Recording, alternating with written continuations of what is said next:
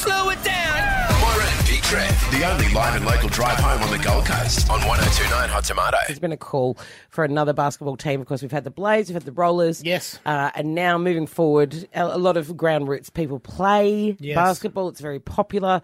We were joking around saying, what do you think it should be called for the Gold Coast? Gold Coast Lights I do actually like, though. Yep. Now, we do actually have Brett McCallum, who's from Media 8 Sports, on the phone. Now, Brett, you've got in contact with us.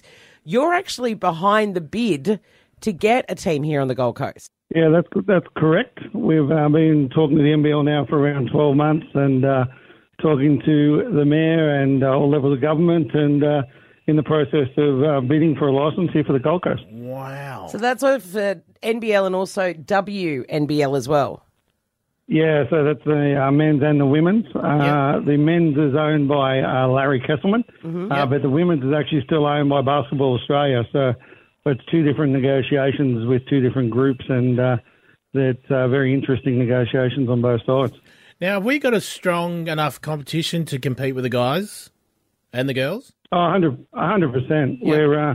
We're looking at bringing in the Gold Coast Tropics as the brand. Wow. For the benefit. So the Tropics originally was a bit of a piss take off the TV and off the movie Semi-Pro. Yes. But then it sort of stuck, and we've started our branding, and we've started now putting out GC Tropics on Instagram, etc.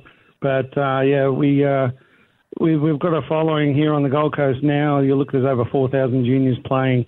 There's a few different associations with Gold Coast, North Gold Coast, and we've got Ipswich on board as well. Wow. And it's there's lots and lots of people and lots of kids. You'll see the NBL 1 team last year on the Gold Coast here won in Queensland. Yep. And went really well down in Melbourne. So there's definitely a base here on the Gold Coast.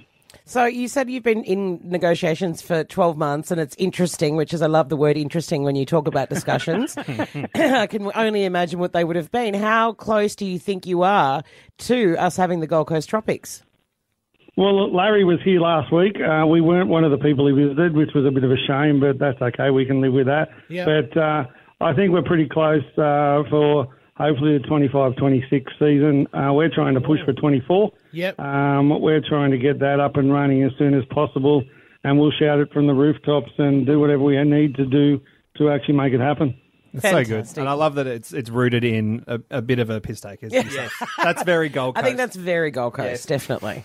Well, we always said we'd take the piss till someone took us seriously, and that sort of Nice. went from there, really. Brett, thank you so much for letting us know the Gold Coast Tropics. You never know, we might see them next year. Thanks so much, Brett. No worries. Thanks, guys. Thanks, for buddy. the support. Fire it up. Live from our Southport studios, right across the Gold Coast. It's the only live and local drive home. Moira and Big Trev on 102.9 Hot Tomato.